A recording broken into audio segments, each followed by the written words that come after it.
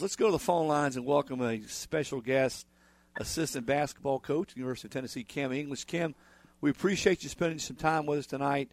We hope you and your family are safe, my friend. And I know that none of us have a handbook from what we've gone through these last few weeks or the last week or so. As a coach, what's this been like for you?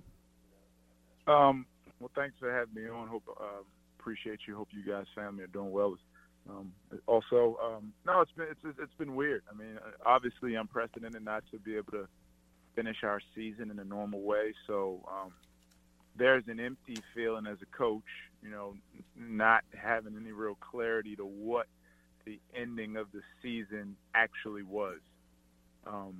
But obviously what we're doing right now is more important.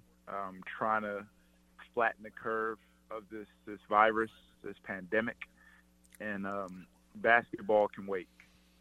But we do still have a job that we can do. It is a time that we can do it remotely.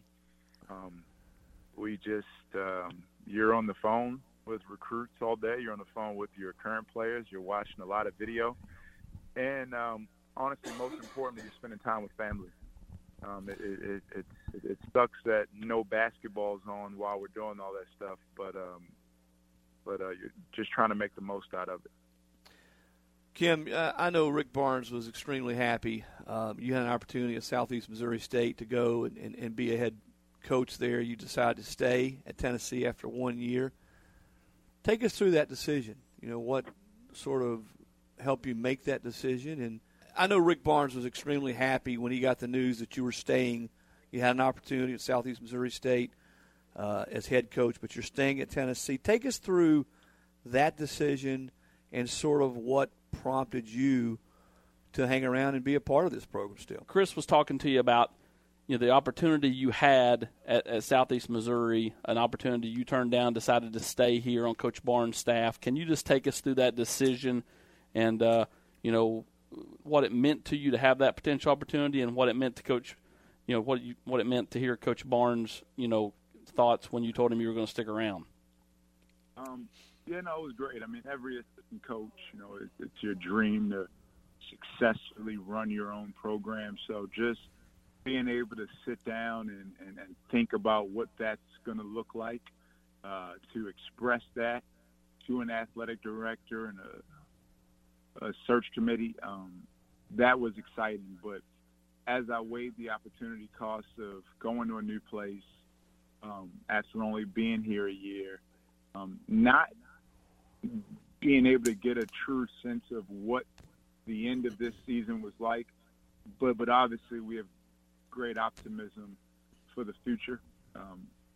Ultimately, I felt like it was better for me, better for my career to stay here and kind of see this through. The last two programs I left, I was there for the build. The recruits we signed at Tulsa, the growing pains at Tulsa, it led to Tulsa winning the American Athletic Conference title this year. The growing pains at Colorado the last 2 years, our young guys playing, the recruits we brought in, that led to them being an NCAA tournament at-large team this year. I want to kind of see that through here at UT. So, as a former player, how would you have reacted? Do you ever think of it in those terms? To see kind of what all these kids, whether you had a chance to go to the NIT or whether you had a chance to potentially go win a national title, to be sitting there as a senior and have this potential run taken away from you. Can you just kind of fathom what that was like for this group of seniors that won't get that opportunity again? Well, Bowden was the only senior, but no, I can't. As an adult, I take it as a lesson of what you do know. You do know nothing's guaranteed. I always say to guys after they have a bad game and we win, say, "Are you healthy?" And they say yes. I say, "Do you have a chance to play again?" And they say yes. And I'm like, so it's really not that bad. Get up, shake yourself off, let's get back to it. But that wasn't the case. that wasn't the case. You know, no telling what our season would have been like to finish. If it was the NIT, if it was the national championship. Connecticut 2011 finished 9th in the Big East, ran the table in the Big East tournament, won the NCAA tournament. So you never know. Yep. But no, I can't fathom what it was like for Bowden. We're speaking with Tennessee assistant basketball coach Kim English. Kim, this is Chris again. We'll get you out on this. It's something we do every week, the Marathon Question of the Week.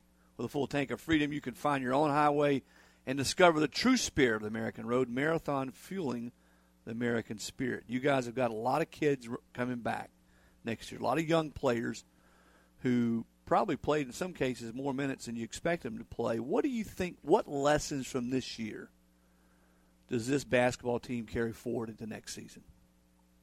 I think that's different for every player. Ultimately, I think as a group and as a unit, it's understanding the importance of ball security.